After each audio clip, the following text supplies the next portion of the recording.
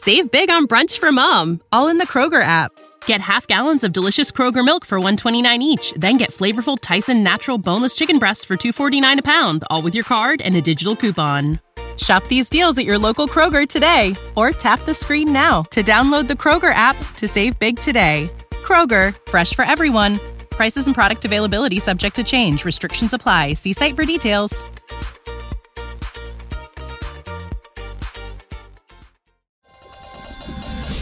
Hey, it's Kyle Meredith, host of the Kyle Meredith With podcast, presented by WFPK at WFPK.org and the Consequence Podcast Network.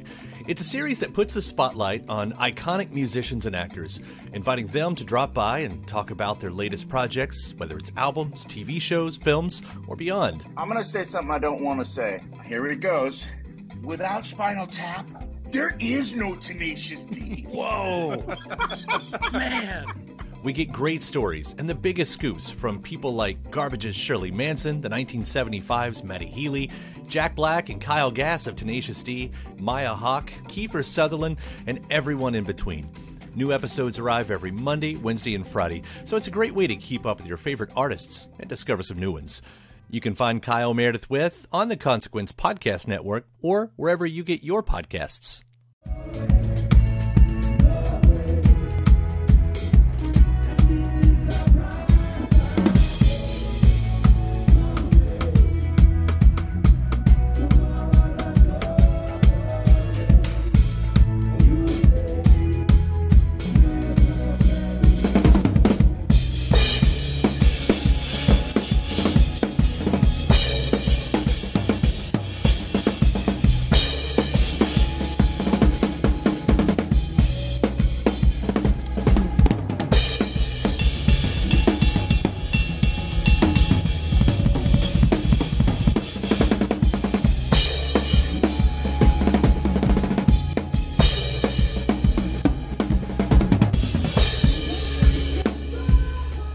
Hey everyone, welcome to this week's Modern Drummer podcast. Billy Amendola here. I gotta say that I'm always excited when I do a podcast because I'm fans of just about everybody. I won't do an interview if I'm not a fan of somebody because that's just me. So I've been a fan of our next guest. Since probably 3 weeks ago. Yeah, 2 weeks ago. This was about 3 weeks ago. 3 weeks. Yeah, but seriously, probably since the 90s. So ladies and gentlemen, Josh Freese. Hello. Hey, how are you? I'm good, man. Thank you so much for taking this time because I gotta say, I did have to do some research because you do so much that the only other person I think who makes my head spin like that is buddy Kenny Arnold. Yeah, Kenny's a busy boy as well. Yeah, of course. Yeah, but I mean, if people are not familiar, hopefully they'll learn something more about you or just be reminded from this. And if not, they'll they look them up. You'll see that it's mind-boggling. And where do you get this energy? I have no idea. I mean, to be honest, I think it's just like muscle memory kind of shit, as far as not just meaning literally my muscles, but just the way that I schedule things and my work ethic and my stamina, even if it's off stage, just in the travel and the lack of sleep and the keeping set lists together in my head. It's just something I've done my entire life. I've done it since I was a teenager, So having done that constantly for, over 30 years, 35 years now of playing professionally, it just becomes kind of second nature, and not just the on the stage stuff, but the off the stage stuff too. Even though, there's something to be said for both those things are still challenging, meaning I don't walk on stage and I'm on autopilot. You know what I mean? I'm still walking on stage, giving it my all and concentrating and focusing and really going for it. And same with being off stage and traveling. It's like, I was in Greece last week for like 72 hours and I was like just completely spun around. I flew there. I played 3 gigs with Sting. I flew back. had a day off, went back into some other stuff. And it's like, you sleep in 2-hour increments, and you sleep when you can, and you try and eat well, and you just try and get through. Like, I knew when I was going to Greece, I knew I had to just like pace myself and take any opportunity I could to rest or do whatever I needed to do to be prepared enough for the gig. So when I was on stage and I'm going on zero sleep, and actually it's 9 p.m. there, but really to me it's 2 p.m. and I've been up all night. Or what I mean? It's like, meaning just like, I didn't have enough time to try and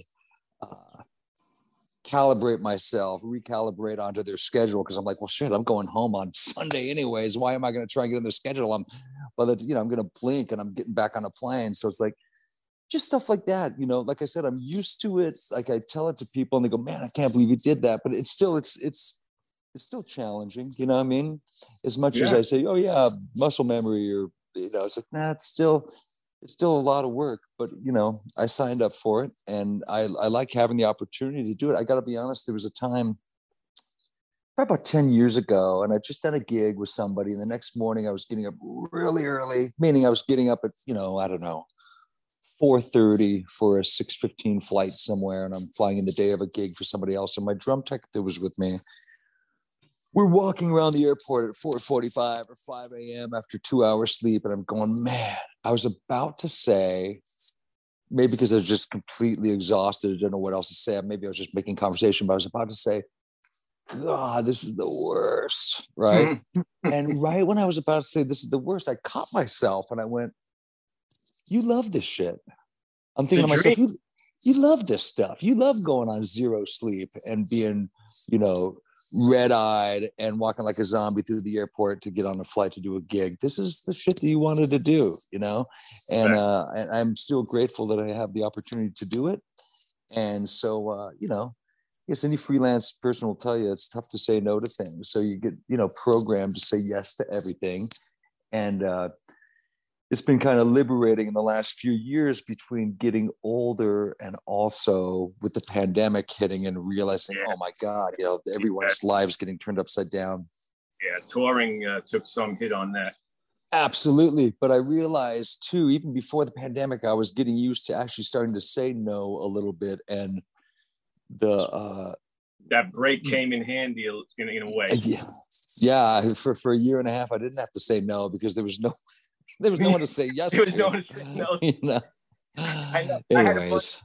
I had a bunch of buddies calling me saying, Billy, man, can you have anything for me? You have anything that I could do? Can I write a story? Can I? Because they weren't used to being just home doing nothing. But some of them loved it. Now they don't want to go back on the road. Well, I got to be honest. I've got 4 young kids, and I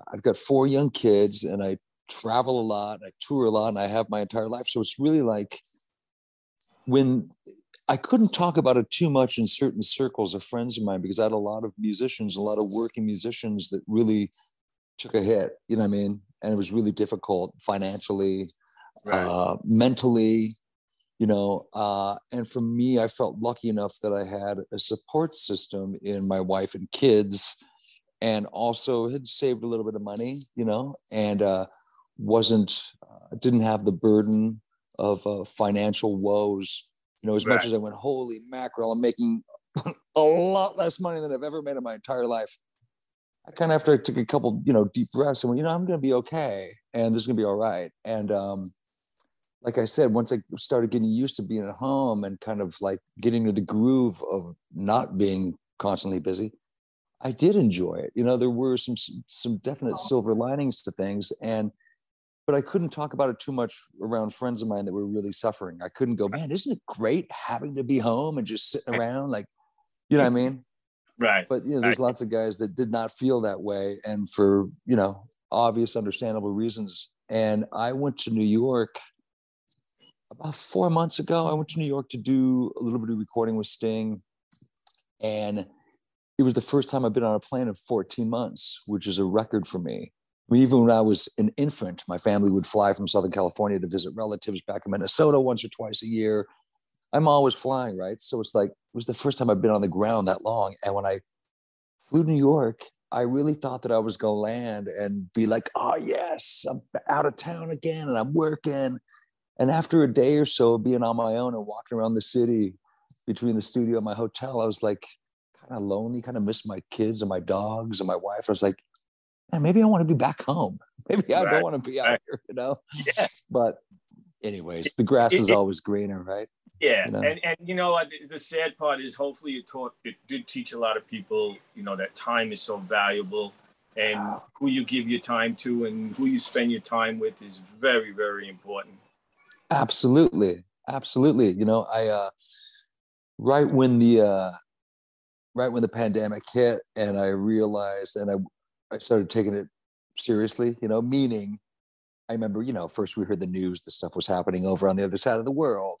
Right, and we'd see footage of, you know, little towns in China being completely shut down, cities in China being shut down. I remember hearing a friend of mine up in Seattle, because they were the first, I think they were kind of like patient zero for, you know, cases in the States. I have some friends who live up in Seattle, and I talked to a buddy of mine who said, yeah, they closed my kid's school for the rest of the week. And I was like, oh, wow. I'm like, that's pretty heavy, man.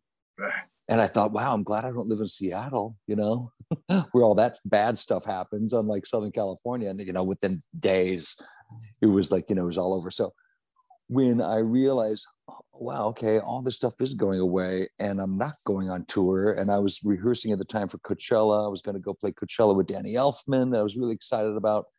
All these things started just vanishing kind of overnight and just getting knocked over like dominoes one by one. I kind of had to say, you know what? You know, I built a studio at my house 10 years ago, and I've never really had the time to like dive into it. And I've always kind of complained about not having the time to dive into it. But the good news has been I've always been busy out in the real world, working at world-class studios, traveling all over the place, playing gigs. I've had no reason to have to, you know, hunker down in my studio in my backyard to do sessions, because I've always been busy doing real sessions, right? So I thought, man, you know, I've got a handful of friends that do that kind of stuff, that do remote recording for people and have for a long time, pre-pandemic, that have just figured it out, you know. But so I kind of like really I really had to look at it and learn how to use it. You know, I knew how to use it a little bit, but I really had to think to myself and go, okay, that can't just be like a hobby demo thing where I do favors for people back there. I really have to, like, I've got the gear, some of the know-how. I should be able to make this work, you know, and without really, like, you know, going out and having to beg for work, just kind of like letting a few, you know, a handful of producer friends of mine and other musicians know that at a place, and for them too, they weren't allowed to go out and do studio stuff anymore. So yeah, having a home studio, that saved a lot of people. Yeah, because it wasn't just me needing to do remote work. It was like sanity the people. Well, that too. Yeah, will bring me to something else. But I mean, just like even other guys, that everyone else that was working, anything anyone was doing was going to have to be remotely from a home studio. So it's not like I was just open for business in my home studio. It's like every engineer I knew was working from home. Every producer I knew was doing sessions from homes, farming stuff out and sending people stems to work on at their respective places, you know. And so the whole world kind of, I mean, and for all different kinds of businesses, right? Everyone's, even if you know, work in an office, no, you're no longer going into the office. You're just doing it at home, doing these great Zoom calls and all that. Zoom, Zoom became like the only way to communicate. Yeah, I know. I'm still kicking myself for not investing in Zoom like the day the pandemic was started. You know, everybody I know. You know, but and you know, when you say the sanity part, it's like I started. You know, I've got a record coming out in a couple weeks, right? I've got two records coming out. They're two solo records, and they're a collection of 1-minute songs. All of them are there's 41 1-minute songs. There's 20 on the first volume and 21 on the second volume. I love it. And it's great because if you don't like the song, by the time you can push skip, it's going to be over. So just deal with it, you know? I love it. I love it. You know, one of the first things that I loved about you, besides you playing, but I knew that you were a really cool guy, was when you did the whole goof kind of GoFundMe thing. I mean, because we, you know, I've always been against that, you know, personally. And Modern Drummer could not. People would call and say, "Can you promote this?" And we said, "No, we're not gonna promote any of that stuff." Because I mean, you know, come on. When I was growing up, you had to have a budget. You had to get your money from wherever you had to get it. And you had to make a record. You don't beg people to give you money to make a record. Yeah. So you know. So when you came up with that whole thing, for people who don't know, real quickly, Josh came up with this like GoFundMe kind of thing. But it wasn't really GoFundMe. My record was already made. What it was, I wasn't asking for people to just give me money to do something. I made a record, and then people had started to do these things where they had different tiers. Like, if you want an LP and you want it signed, it's going to be $50. Right. But for $75, I'll also throw in a T-shirt. So I started doing things like, buy my record. But for $300, you get my record, a signed drum head, and we go have lunch at P.F. Chang's. Like, instead of being all this ridiculous shit, give you a tour of Disneyland. You know, there was all this ridiculous shit. You know, I love. Give you a haircut. You know, like just ridiculous stuff. That was brilliant because people did it after you. I never saw anybody do it before you, but people did do that after you. You know, that was one of the things I was like, oh, this guy's cool. Not only is he a amazing player, talented musician, but this guy's pretty cool. Yeah, thanks, man. I try to have fun with it, you know. And that's the thing. This is supposed to be fun. But now I wanted to ask you, because you do so much, and because, all right, you come from a musical family, because your brother's pretty successful, your dad's pretty successful as a musician, well respected and everything. Did you, and you started very young, but did you always pay attention to the business part of the music business, or did it take you a while, or do you still not really pay attention? I pay attention now, but I don't pay a ton of attention to it. And I definitely didn't when I was younger. I also wasn't running around drinking and taking drugs and just like partying and doing gigs. When I was a kid, I was very serious with my work ethic and being dependable and being clear for all my gigs and stuff, you know? And so I definitely was more responsible and more of a professional, I think, at a really young age compared to a lot of other people that were teenagers playing rock music at the time. But I wasn't, you know, if you ask me, I mean, all the time I'll get like a royalty check or a publishing check for something for digital downloads or for this or that, or for music that's used in reruns for television shows I played on. And I'll get these checks and I'll be like, I have no idea why I'm getting, I don't even remember playing on the soundtrack to this movie. Why are they, it's a work for hire. Why am I getting paid a residual? Like, but I'm not going to call and hunt them down and go, why are you paying me? It's like, sure, I'll take the check. Right. But I don't even know how a lot of that stuff works. You know, I mean, I know there's some kind of, there's a few different avenues and kind of coalitions that are getting, you know, studio musicians paid on stuff where maybe they should be getting paid a little bit of money on things that have sold millions and millions of copies, where originally it might have been just a work for hire thing. So I might have done the session and gotten paid X amount of dollars. And if it goes off and sells 10 million copies, I don't see any of that money. And that's fine, because that was agreed upon in the beginning. That's just the way it is. But there seems to be a few different things now and a few different companies that are kind of like looking out for the little guy, you know, and the studio drummer or the studio bassist on a track. And so, I'm starting to get all these weird kind of mystery checks here and there. And like I said, I'm fine with it. I'm not hunting anyone down going, why are you sending me this? But I'm kind of like, why are they sending me this? Thank God they're sending me, because a lot of people they're not sending to they should be sending to. So that's right. You know, that's why you got, you know, the business, like, you know, we try to teach that now, especially because, you know, even me growing up, I never paid attention to business. I signed papers away. I lost publishing, you know, the whole thing, which everybody does. So these days, there's no reason for people to be ripped off by anyone, because they should know better now. You know, the younger generation, absolutely, they have it hard enough with the business. Absolutely. Absolutely. So besides, let's go back now. Besides Dad, who were some of your influences growing up? Well, I'd say my first two favorite drummers, meaning when I was starting when I was 8, maybe, is when I really started paying attention. It's funny, my dad, having been the conductor of the Disneyland band, the big band out of Disneyland, there's pictures that date back to when I was 2 years old, like holding drumsticks, like standing like with the Disneyland marching band, like with a hat on, like while they play a set, like sitting next to the drummer, tapping on the railing. You know what I mean? And then, but then a year later, there's pictures of me when I'm 3 or 4 with a plastic clarinet or a plastic saxophone sitting with it. So I was always around all this music and I really loved it and was obviously taken with it from a very young age. But I didn't really start playing drums till I was probably about 8, between like 8 and 9, around then. Which is young, especially years ago. Like now you have all these 7, 8-year-old, 5-year-old, proteges on getting 1 million followers. But back then, 8 years old was pretty young. Right. And also I kind of had to seek it out myself. I was around music, but I didn't have, my dad wasn't, I don't think any parent is making their kids play drums. Trying to keep them away from the drums, I think.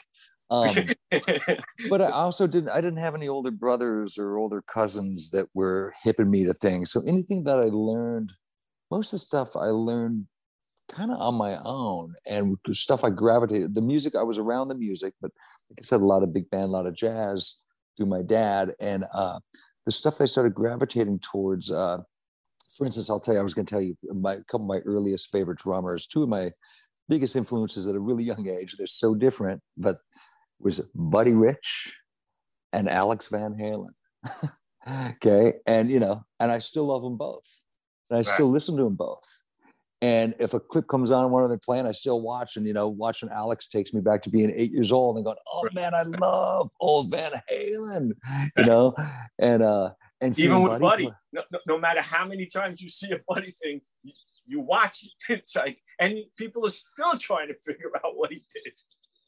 I mean, what a badass. There's just, it's like to say he's a natural is such a cliche, silly undersell of how great Buddy Rich was. The command he had of the drum set, like, just made it look effortless, Yeah. Well, until he was in the middle of one of those like marathon, out of this world single stroke roll where you're going, holy shit. And then you're going, okay, he's not making it look easy because that looks really hard. And he looks like he's about to have a freaking heart attack right now. Yeah. sweating and growling and going for it. And I mean, I saw Buddy play 3 or 4 times when I was a little kid. He'd play out at Disneyland. Mm-hmm. They'd always do these big band summers out there. They'd have the Glenn Miller Orchestra and the Count Basie Orchestra. Louis Bellison would play out there. So Buddy would always kind of close the summer season out at Disneyland. He played like 4 or 5 nights in a row, a couple sets a night out at Carnation Plaza. And me being a drummer at age 8 or 9, my dad would take me out and I could kind of sit on the side of the stage, honestly, about 15 feet from him. And, I'm up on the stage, like basically next to the monitor board, watching him play. And it had such a profound effect on me. And I mean, it was cool. I would go there knowing, like before the show would start, after I'd seen him play a couple times, even at age, like I said, 8 or 9, I'd go, okay, I'm about to watch this guy play drums. He's the greatest drummer in the world. And I know he's going to blow me away. And I know that there's no chance in hell that he's going to stumble or mess up. It's just that he doesn't do that. You know what I mean? And I was always so impressed with the fact that I go, this guy just, no matter what, I know that he's got this, no matter what, you know what I mean?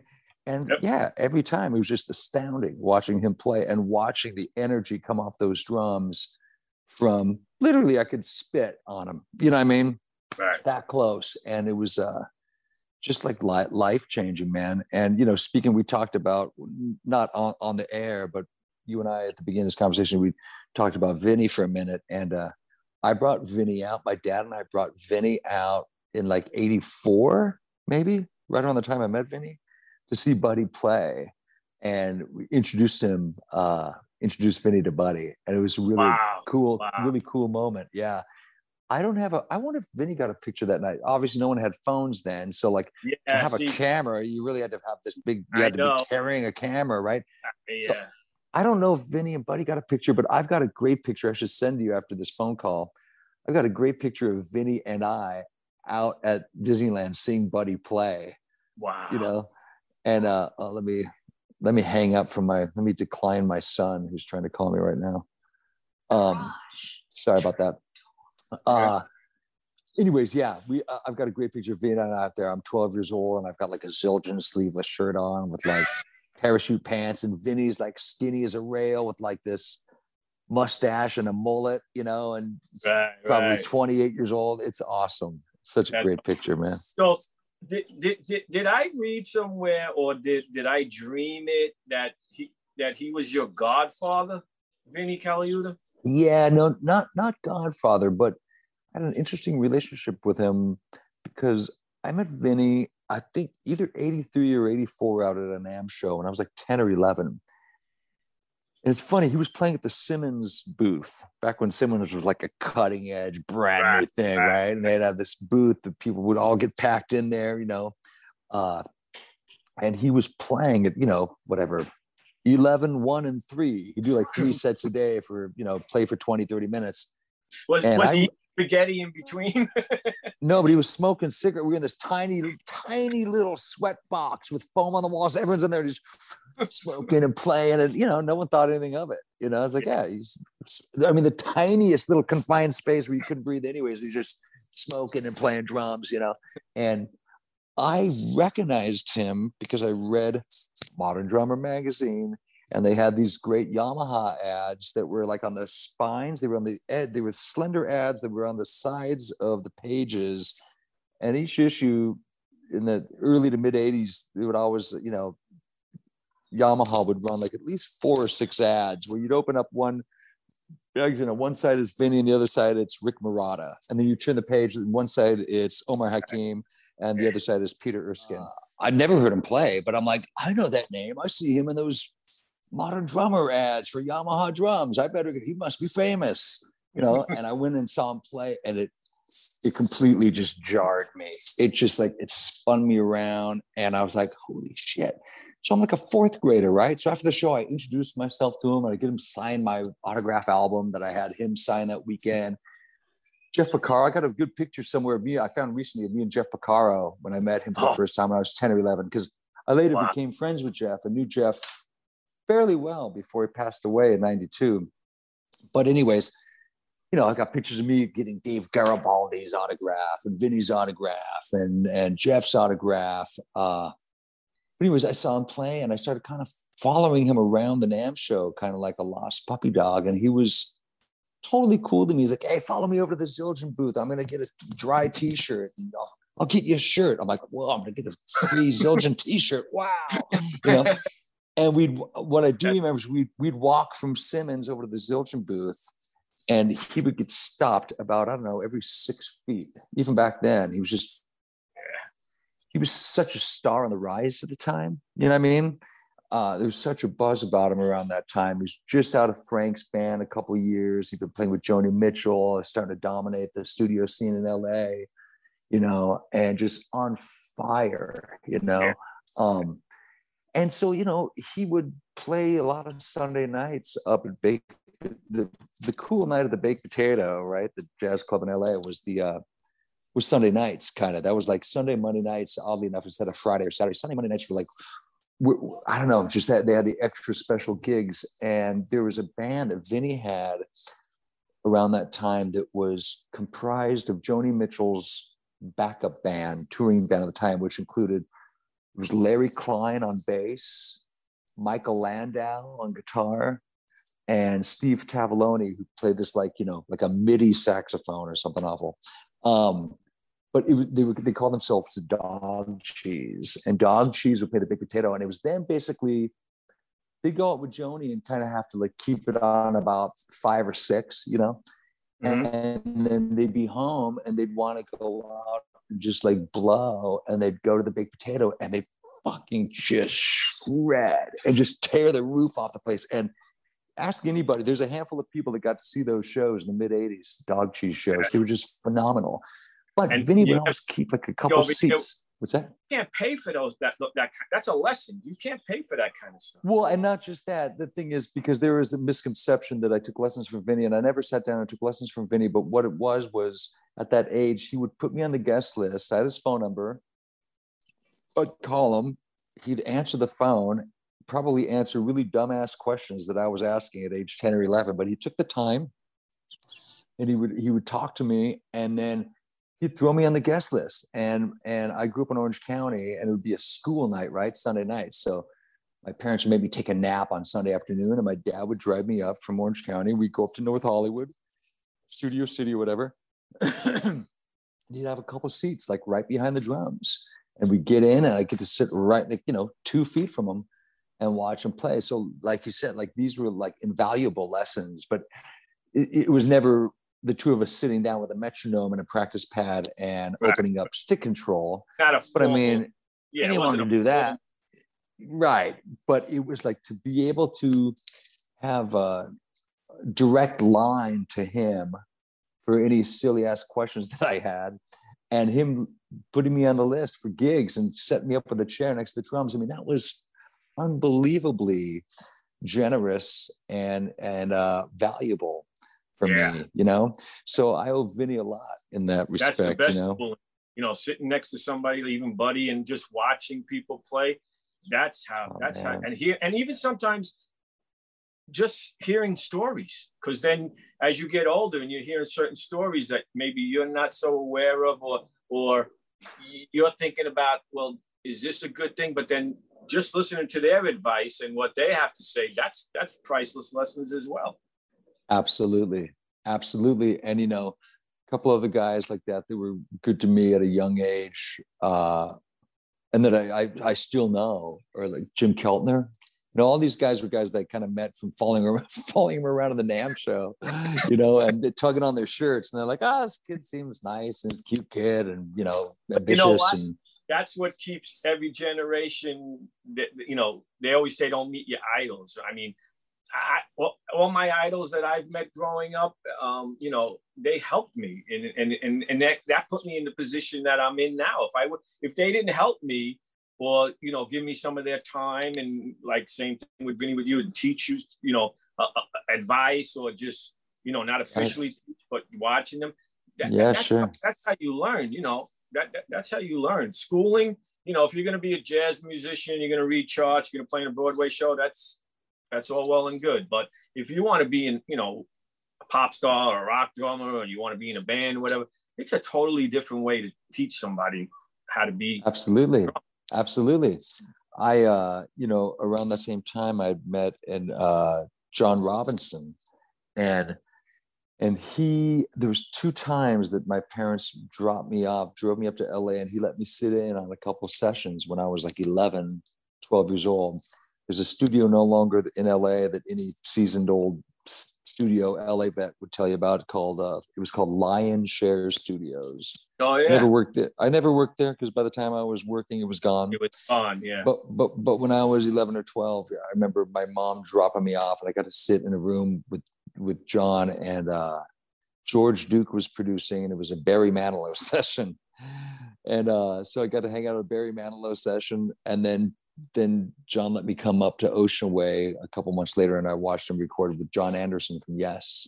Wow. I got to just hang out and be a fly on the wall as a kid, just watching them roll tape and do takes. And it was like, and it was great because I still know John, and whenever I run into him, they're all proud of you. And there was something obviously that they saw in you, because those guys meet a lot of people, let's face it. There was something that they obviously saw in you, that they knew you had the talent and something good could happen.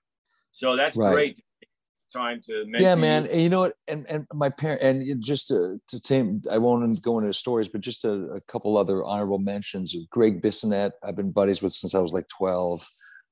Terry Bozzio, and like, Keltner and Jeff Beccaro, rest in peace. It's like, they were all really good and really supportive and helpful to me at a young age. And more than once, even in recent years, even maybe a year or two ago, more than once, I've been reminded, my mom will remind me when I'll be somewhere and I'll say, yeah, this or that, or yeah, this kid, you know. I'll tell you a funny one. My kids were asking me about it the other day. I was like, yeah, it seems kind of weird. You know, that I think if you really want to, you can kind of just go online, and even if it's not up right away, if you spend 5 or 10 minutes, you can basically find anyone's address. It's really easy to like do your homework. And, there's good and bad about social media. It doesn't happen often, but it happens. And I was trying to explain to my kids the other day, but then I kind of put myself right about it, which is I get fairly often, I'll get just an envelope sent to me from a name I don't recognize, and I'll open it and it'll have a self-addressed envelope and like 2 or 3 paper part of a CD that you take out, you know, with a little letter. Hey, Josh, you know, if you wouldn't mind, we, you know, just sign these and send them back to me, you know. And first, my knee-jerk reaction is kind of like feeling sort of intruded upon and being like, oh, really? You just send me shit at my house? And yeah, just sign all the shit and send it back to me, man. Thanks. Right. Kind of like, oh, hey, wait a second. You know, but like maybe I don't feel like it, or, you know, who gave you my address, or, you know. Right.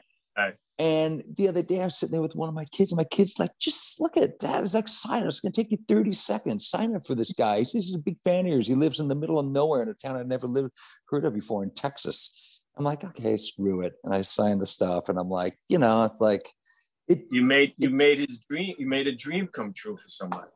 It took a minute and a half, but, you know, the grumpy kind of cynical part of me is like, you know, F off, man. I don't want to send me shit and tell me what to do. Going up at your house, ringing your doorbell. It's like, yeah.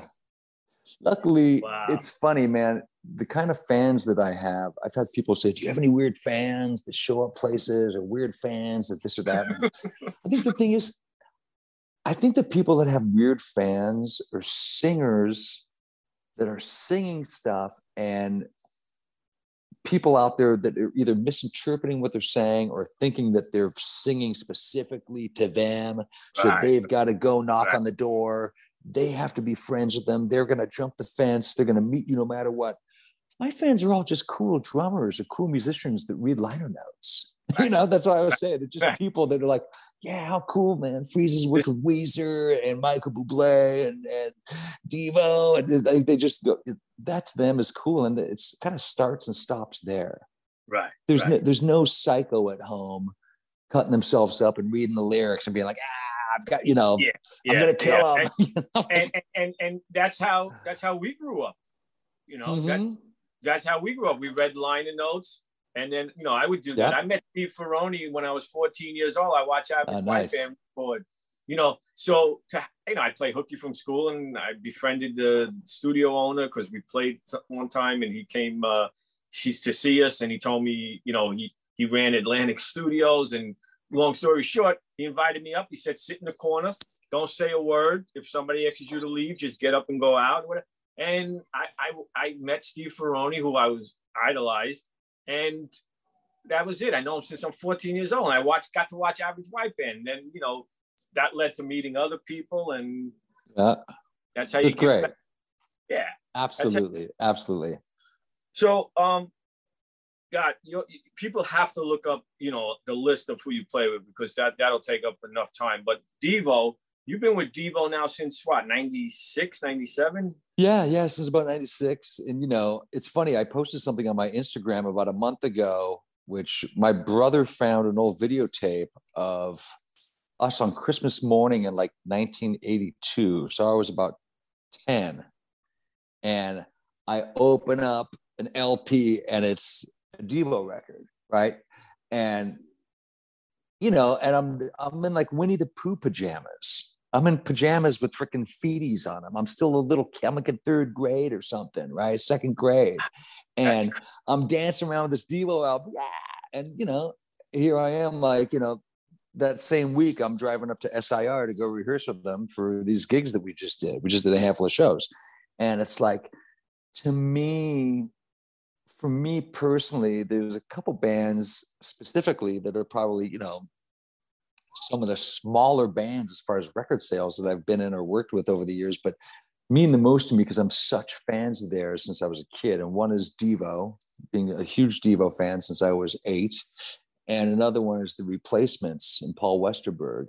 You know, I'm just such a fan of Paul's and have been since I was 15, 16. I used to dream of just meeting him one day, let alone, hey man, I've been making records with this guy for 20 years now. You know, it's to me that for me, that's a personal success that just means a lot, you know, and I feel good about.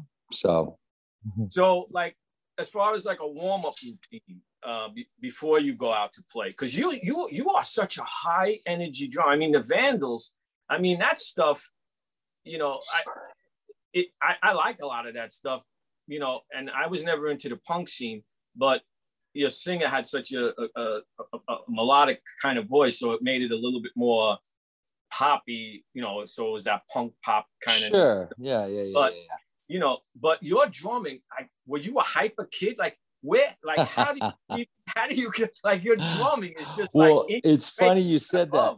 It's funny you said that, man, because 2 nights ago I played up in Sacramento with The Offspring, and we played this big festival out there. And I've been home from Greece for like 3-4 days, and I did a session up in LA, but it was, you know, you're starting and stopping. You're not really playing, you're not sweating and going for it. So, you know, kind of had kind of a mellow week at home, right? The one session. And then I fly up on Saturday afternoon, the day of the gig, and you sit backstage, and you're talking with friends and family that are there, whatever. And then, you know, and I'm also, you know, I'll be 49 in December, so I'm not a kid anymore. That's Christmas, baby. That's right. Yeah, I'll be 49 at Christmas. So anyways, it's funny because that night I didn't hurt myself, right? And I got through the show fine, but I actually afterwards I went, God, I told my wife, it's like, she came with me to the gig. I went, man, there's like, tonight took me a minute at the beginning of the set, because it's like that particular night, and actually most nights, I actually don't warm up, and that's probably not a good thing, but I don't warm up a whole lot. And I mentioned to her after the show, I said, you know, I've seen Danny Carey do, and I know some other drummers that do it, even just, and not even the wrist, just getting your heart rate up. I've seen guys like for like 2 minutes before going on stage, on the side of the stage, like jumping rope. Right. I was just going to say actually that. To wake yourself up and really start to like actually getting your heart beating. Because I go, man, we've been sitting home for the last couple of days with the dogs and the kids, and I all day today came up. We didn't sound check, so we didn't play at all because it's the festival and we're hanging out. We go to catering and we're talking and having a laugh. And then you go on stage, it's like, okay, go. And you're like, holy shit, you know, and you throw yourself into this thing with zero warm-up. It's like I pulled it off fine, but I felt it, you know. And I went, what am I doing? Like never warming up or jumping rope or anything, just like waltzing on stage, stretching like I'm 23, you know. But I'm still, knock on wood, pulling Thank it off. God. You're in great shape.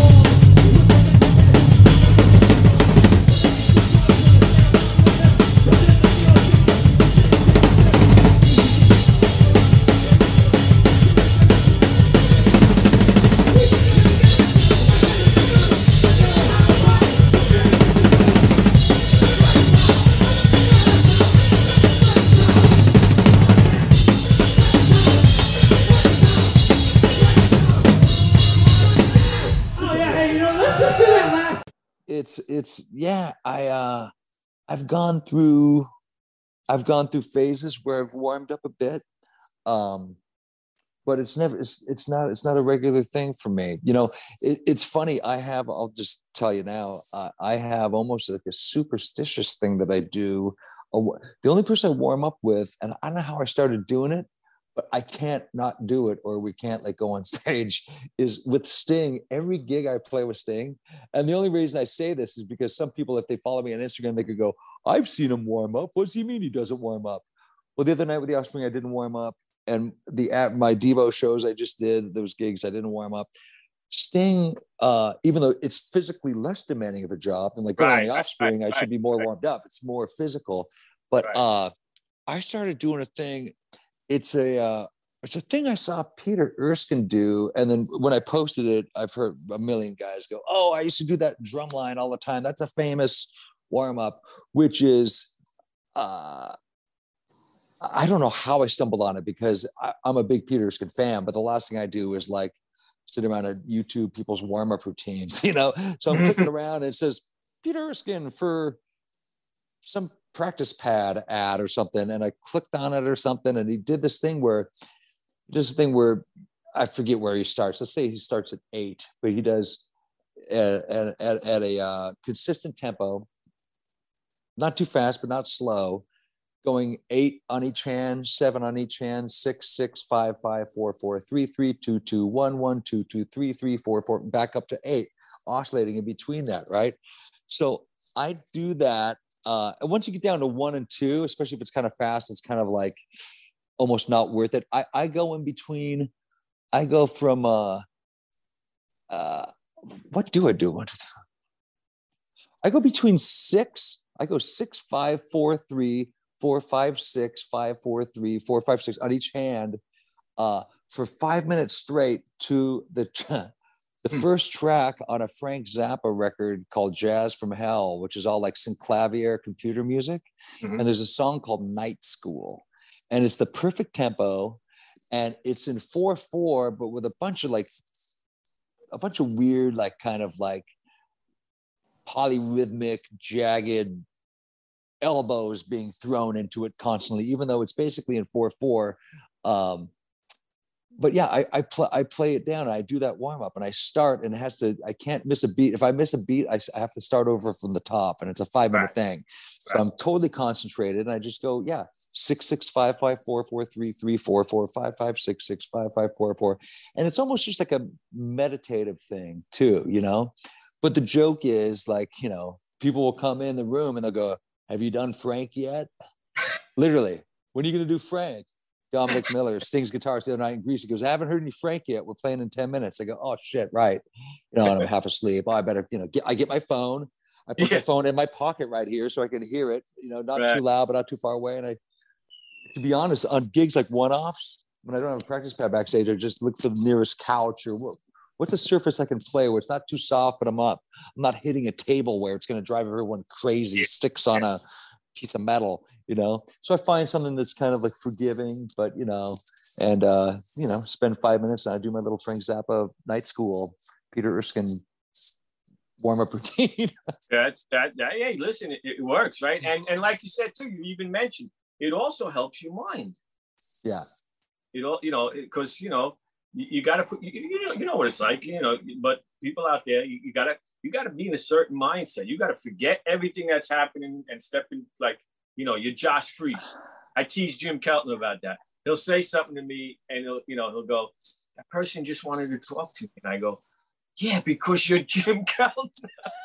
Well, I want to say Sting was saying one day, it's like, "Yeah, you know, it's funny. Everyone's got these cameras. They like want to take a pic, you know, they want to take a picture with you. You know, it's everyone, like, these guys want to take a picture with you." And it's like, he's kind of almost saying, like, "For what?" I'm like, "Well, because you're world famous and respected," and like, of course they want to show their friend at work that they met you at the freaking truck stop, man. And in their no one's gonna mind, believe them, you know. Yeah, in their mind, while they're talking to him, every Police song is going through their head that they grew up with.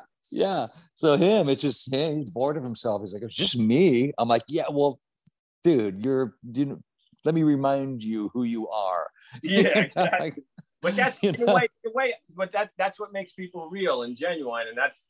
He's great, man. I mean, I will tell you, it's like. Does he make you exercise? Because he's into. I know, No, man. Yoga. And has he tried to teach you yoga? No, he kind of enables me by handing me Twix bars and Reese's peanut butter cups backstage. To be honest, Sting is surprisingly cool. Not that you think he wouldn't be cool, but I mean, I don't know. He just, like, when I met him in 2004, I really thought that he was going to be too busy being rich and famous, basically, to care about the gig. I don't know why I thought that.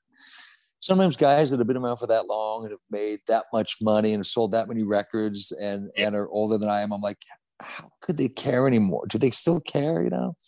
And I was blown away at how much he cares and how into the gig he is.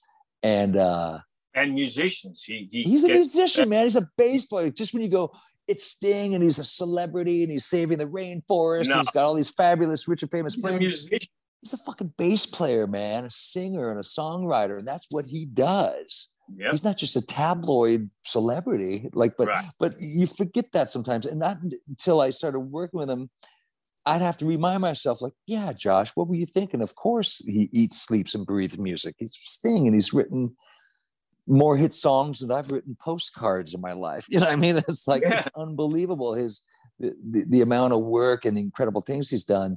But what else is cool about Sting is that aside from being really knowledgeable about classical music and heavy into jazz and stuff, because of where the Police came from and the era that they came up in London, meaning the mid to the late 70s, mid to late 70s, he's actually really well versed in a lot of like punk rock stuff. So yeah, he can sit around and talk to you about Weather Report all day, but he'll also sit there and talk to you about the Damned or the Buzzcocks or the Sex Pistols, or he did gigs with all those bands. So I'll go, oh, I forget that he knows who Captain Sensible from the Damned is. Wow. Most guys that were just like talking about classical music or talking about Miles Davis wouldn't be talking about so-and-so from the Buzzcocks. Like how those worlds don't usually meet, So that's really cool. Just the both sides of the fence that he can play. You know what I mean? Yeah. No, he's a great.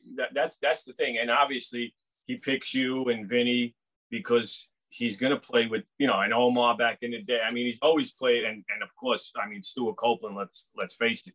Oh, Stuart's one of those guys that I always say this. There's drummers that play. They do their gig and they're great.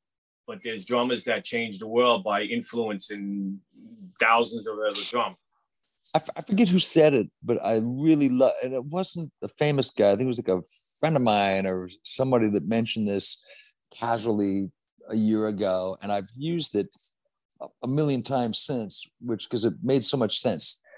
It said, what John Bonham was to drums in the 70s and popular music and having a style and a voice that launched a million drummers and still influences them today, that was Stewart in the 80s. Stewart was the John Bonham of the 80s.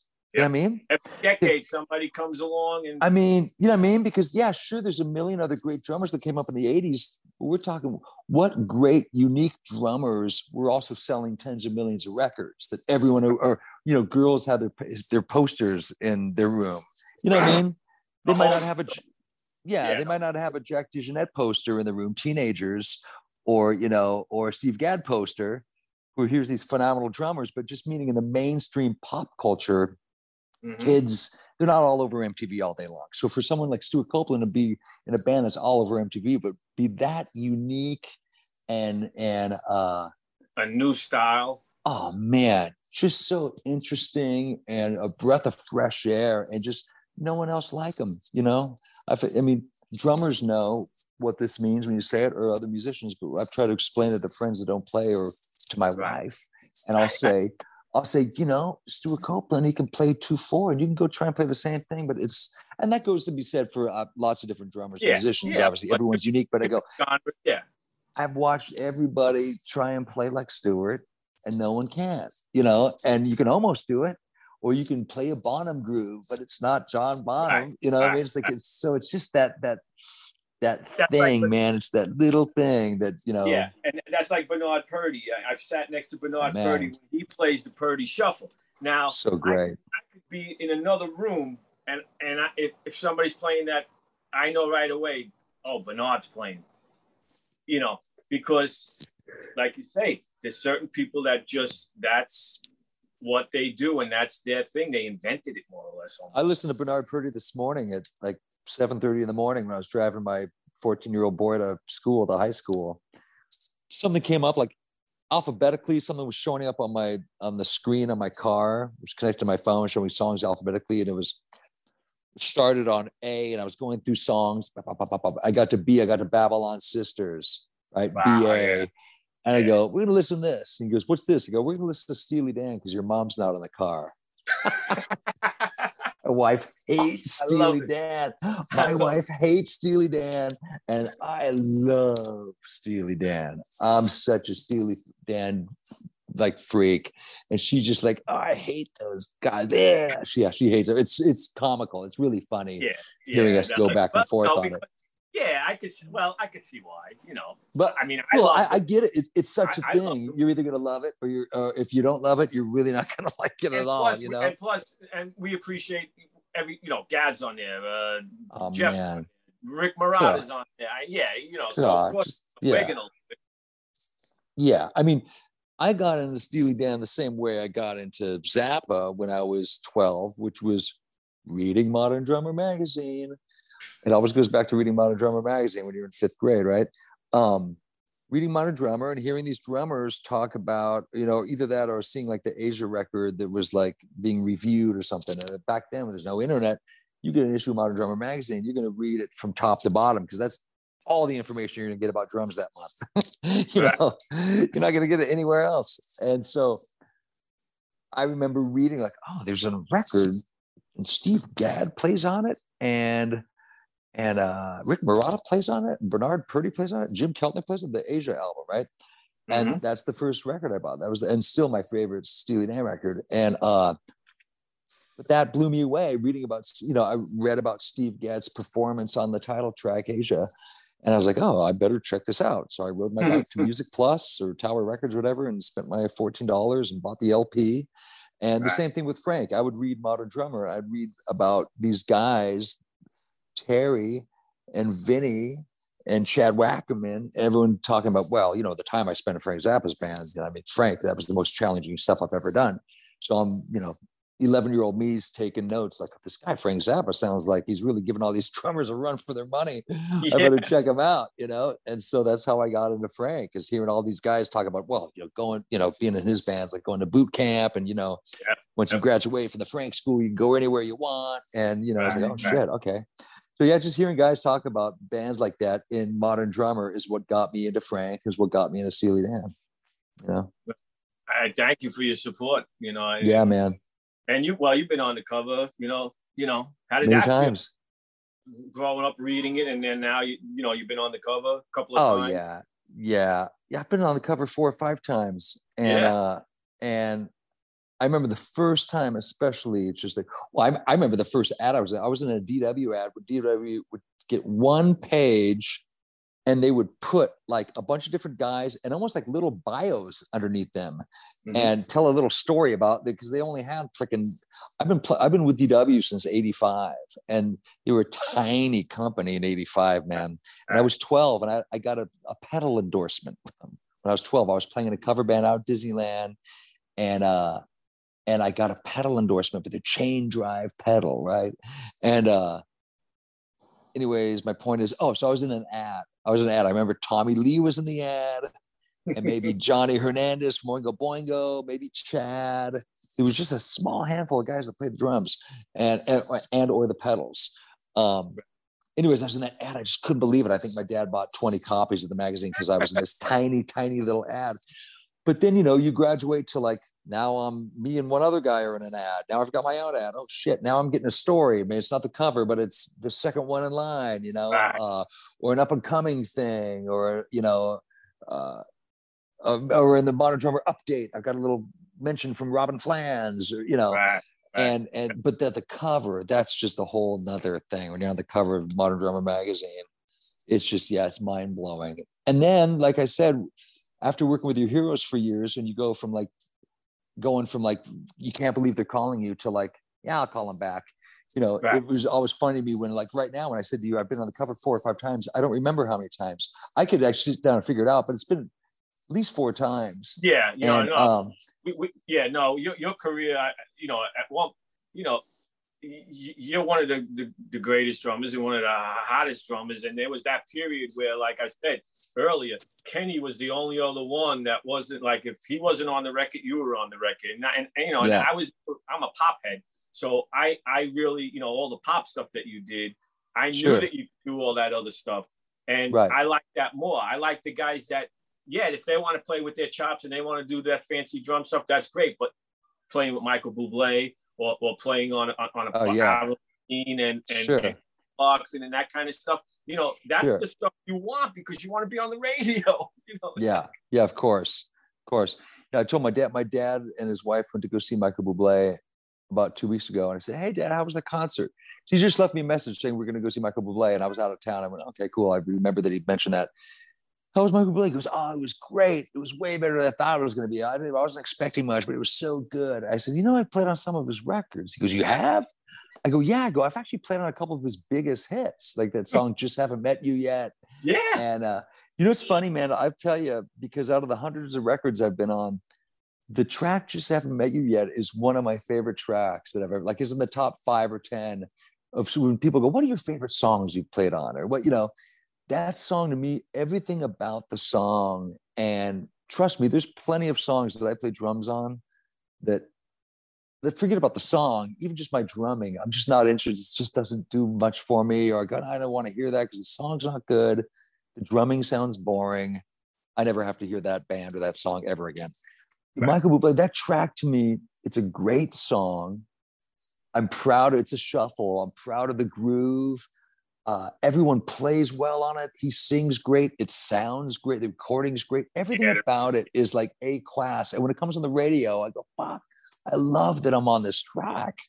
You know, I really do. It's really a great track, you know, and I feel good about being able to say that because there's lots of tracks I played on that are not good tracks. And that and you were hired gun. It's just a gig. It's just another gig. Whatever. You never know what's going to happen. You like you said before, you don't say no when you're up and coming. You just take every gig. You don't say absolutely. You know, Randy Cook, he was on a podcast a couple of weeks ago, and he said that's the worst thing to do is ask, "Well, how much am I getting paid?" Don't worry about how much you get paid. You're going to get paid something, but just don't say no to the gig. You know, just do the gig because you don't know where it's going to lead. Absolutely. And sometimes you go and you do the gig for free, you know, and you might meet a bass player on the gig that's going to land you an album next week that you're going to play on, or you show up to the session. I always tell people, it happened to me not too long ago. I was doing something kind of goofy, like, you know, not goofy, but just like not that interesting, like playing on a jingle for a, you know, Coke commercial or something. And it was an in and out of the studio thing. But as I was leaving the studio, I ran into, this a couple years ago, I ran into the singer from Incubus and my friend Brendan O'Brien, who's produced a bunch of great records. I've worked with a lot, producer. Great producer. And they're like, "Josh, what are you doing here?" I'm like, "Oh man, I played on this, you know, whatever, a Fritos commercial or whatever it was." You know, they go, and they're like, "Oh, you're in town?" I'm like, "Yeah." And they go, "Man, we're making Brandon a solo record." The Incubus guys, like, we've been like trying to play drums on it and chopping it up. But I mean, are you in town? You want to play on a track tomorrow? Sure. So I come the next day, I play on a track. They're like, "Well, shit, what are you doing tomorrow? Can you play on 3 more?" Next thing you know, I make this whole record with them just because I got out there and I drove that day to the studio to work on that session that wasn't very interesting. But I always tell people, go just get yourself out there and go play, whether it's for free or, you know, or whatever. Just go, you know, just mix with other people and get out there and have fun and put yourself out there and show them that you're dependable and you're a good player and you're not a drag and everything, you know. You do that enough, then stuff can start happening, you know. You know, that's the best experience. Yeah, because you know, and that circumstance, you know, I always get into that. I love that whole. I love, you know, the whole circumstance thing. I always do, because one thing leads to another, and then you're going through some bad times, but you know, you're only thinking about that time. You're not thinking about, well, this in the future, this is gonna be better for me now or whatever. You know, it's a great thing. It's sort of, I mean, he doesn't do music, but on the subject of this, there's an interview with Quentin Tarantino that was used as like, I think like bonus features or something, like on the Reservoir Dogs DVD. You can find it on YouTube. And if you're clicking around and try and see it, it has something to do with him telling the story of how he got his first break and how he got Reservoir Dogs made. And if you're clicking around YouTube and you see like, he's sitting outside, it's during the day, it looks like he's in his backyard or something. He's outside, there's like some trees or flowers around him. And it's this 15-minute thing, maybe 10-minute thing, where he talks about how his writing partner took an acting class, and the teacher from the acting class got the script, and her boyfriend was teaching an acting class in New York and that was in business with Harvey Keitel. And somehow he read it and he liked it. He gave it to Harvey by chance. And instead of it going into the trash, Harvey decides to read it. He liked it. He brought it to a movie company. Now there's some legit, it's so cool. He went from being this kid that worked in a video store in Redondo Beach. Yep. All of a sudden he's making a movie with Steve Buscemi and Tim Roth and Harvey Keitel. Yeah. And a legend is born. And it's cool because while he's telling the story, he goes, I'm not saying that this works every time. He goes, I'm just going to tell you a story of how it can work. Here's how it can work, because this is what happened to me. And he explains it and you just go, oh man, it's so cool. It was just really, it's an inspiring, optimistic tale that he tells, Yeah, and it's a puzzle how everything falls. If you didn't meet this person or you weren't with this person, like you said, you didn't see Brendan that day, and you know what I mean? Yeah. Yep. Yeah. And things like that have happened to me a lot. In your situation, it was like, if I decided that I was too cool to show up and play on the jingle or whatever that was that day, I would have run into those guys. I wouldn't have made that record. So I'm like, I'm going to leave the house. I'm going to go up to the studio and say hi to whoever's in the hallway, And you know whatever. What? Some people would love to play on a Fritos commercial. It's like, right. Yeah. Anyhow. So before I let you go, and again, thank you so much, because I know you've been really busy and yeah, man. I appreciate you taking the time to do this. Absolutely, my pleasure. Yeah, but let's talk a little bit about the gear that you use. Yeah, I know DW. You said DW, so you've been with them. What cymbals? Heisty, right? Yeah, I switched to Peisty. Next year it'll be 20 years. I grew up a Zildjian guy. I was a kid playing Zildjian. I got a Zildjian endorsement when I was really, really young. And I played Zildjian from officially, I had a deal from 85 up until when I switched in 2002. And I've always been, I don't know, I early on found gear that I liked and stuff that sounded good to me. And I've stuck with, I've been with DW drums my entire life. I've never switched companies once. And I'm really proud of that. They make great drums. And I'm a loyal guy, and I've been with them for so long. And you have to agree, right? John and Don, the people and Scott and Garrison and everybody, it's the people that you deal with. Absolutely. And I've been dealing with since they were in a room the size of your bedroom, basically, starting off, and I was in 6th grade, and we've both kind of sort of grown up together, sort of the company blossoming and my career doing well. And so it's been really, really nice being with them for the whole ride, you know?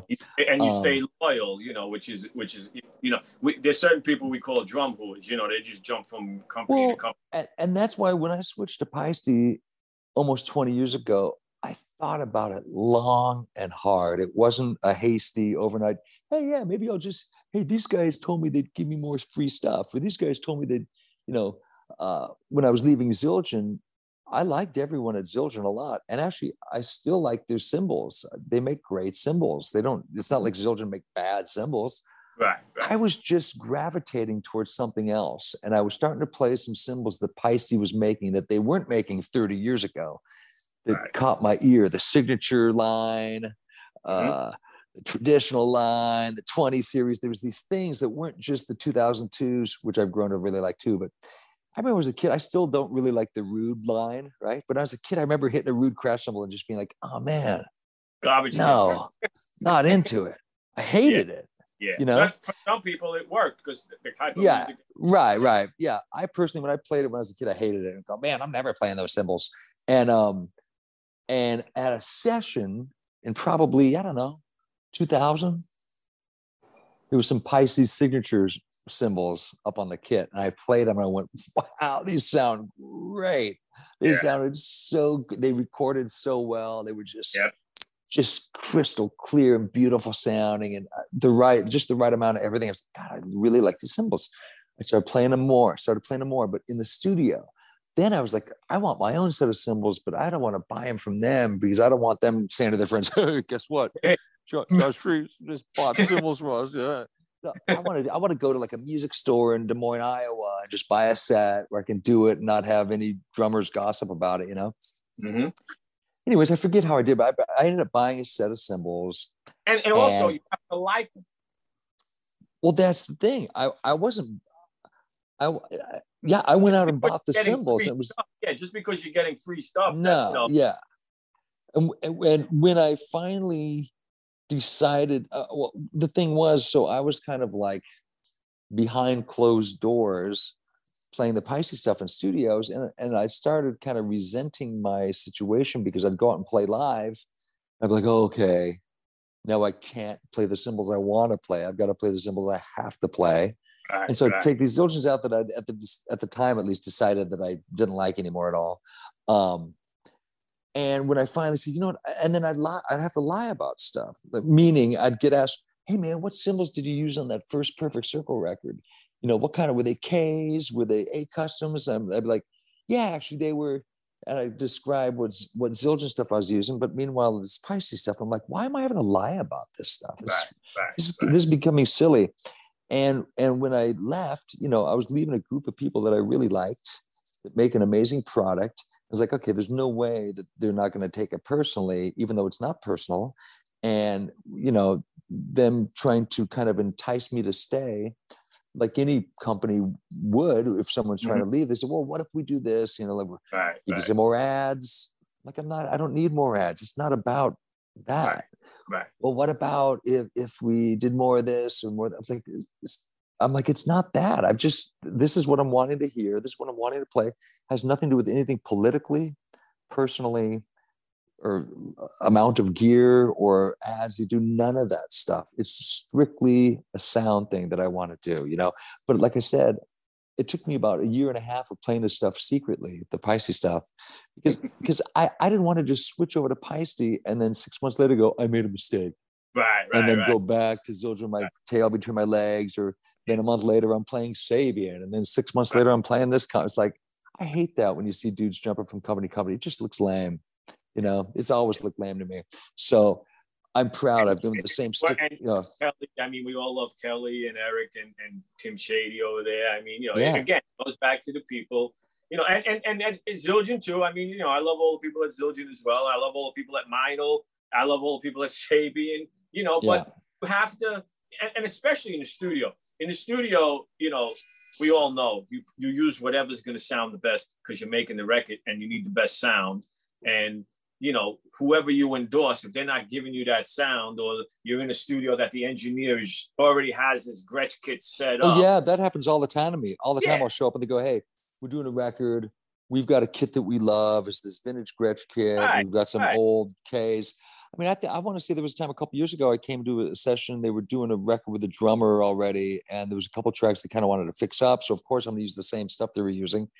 And I played the cymbals, and there were some Ks, and they sounded so great. And I think I remember emailing either Kirsten or someone over there going, man, I played some Zildjian stuff today, and I just want to say they sounded great. They sounded really good. You know what I mean? So anyways, there's no denying that they don't make an incredible, cymbal. Everybody. The product is the product, and there's certain sounds, of course, that are going to be different, but it's really the people and the relationship you have that's really important. Yeah. And the younger generation has to believe. Now there's been so many cutbacks, of course, because of everything going on, budget cuts and everything. The young kids that people used to email me, call me at the office, and say, can you get me an endorsement? Can you get me free cymbals with so-and-so? So-and-so. I saw you in a picture with so-and-so. Can you get me free cymbals? I'm like, absolutely not. Yeah, because they start sniffing around doing that too much, and they get wind of that, and then, Well, listen, I again, mentioned about your records. When are the new albums coming out? Well, the first album comes out on October 29th. You can, stream or buy on iTunes. I think there's a limited edition of vinyl that's being done. I learned on the last record I made, don't make any CDs because no one wants CDs. I know you can't. They either want to do it on their phone or they want the big piece of vinyl, which is cool. It's like an art piece, Yeah, And years ago, kids used to say, "What's vinyl?" Now they say, "What's CD?" Oh yeah, I have no idea. So anyways, their record's coming. So I've got these volume 1 and volume 2. Volume 1's coming out October 29th, and then the second one we're trying to figure out a release date, but probably right after the first of the year. It's gonna, it's probably come out 3 months later or something. But it's just a fun collection of wacky songs. That's great. I love it. I love that they're a minute or so. That's great. I love it. Yeah, exactly. Awesome, Billy. Thank you, everyone. We'll see you next week on the Modern Drummer Podcast. One little shout out I'd like to give to this new company. Check this out.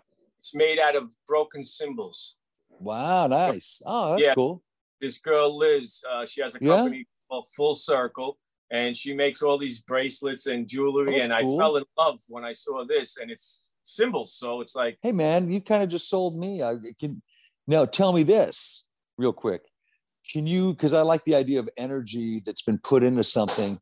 Could I send her one of my like broken cymbals and have her make something out of it? She would. I'm sure she would love that. Absolutely. You know what I mean? Instead of like some symbol, I don't know what company it was. I don't know who played on it, but a symbol that I used on tour and sweat on, and the whole thing. That's her whole philosophy about not letting something that has memory go to waste. Well, listen, everyone out there in Modern Drummerland, thank you for supporting us, and we'll see you next time on the Modern Drummer Podcast.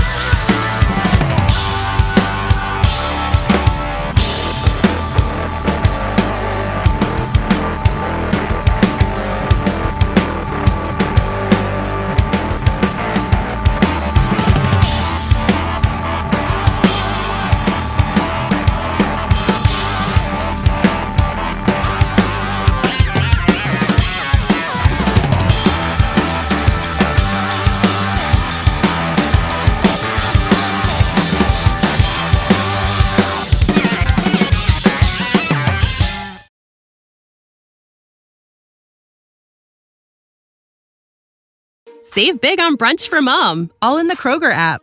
Get half gallons of delicious Kroger milk for $1.29 each. Then get flavorful Tyson natural boneless chicken breasts for $2.49 a pound, all with your card and a digital coupon.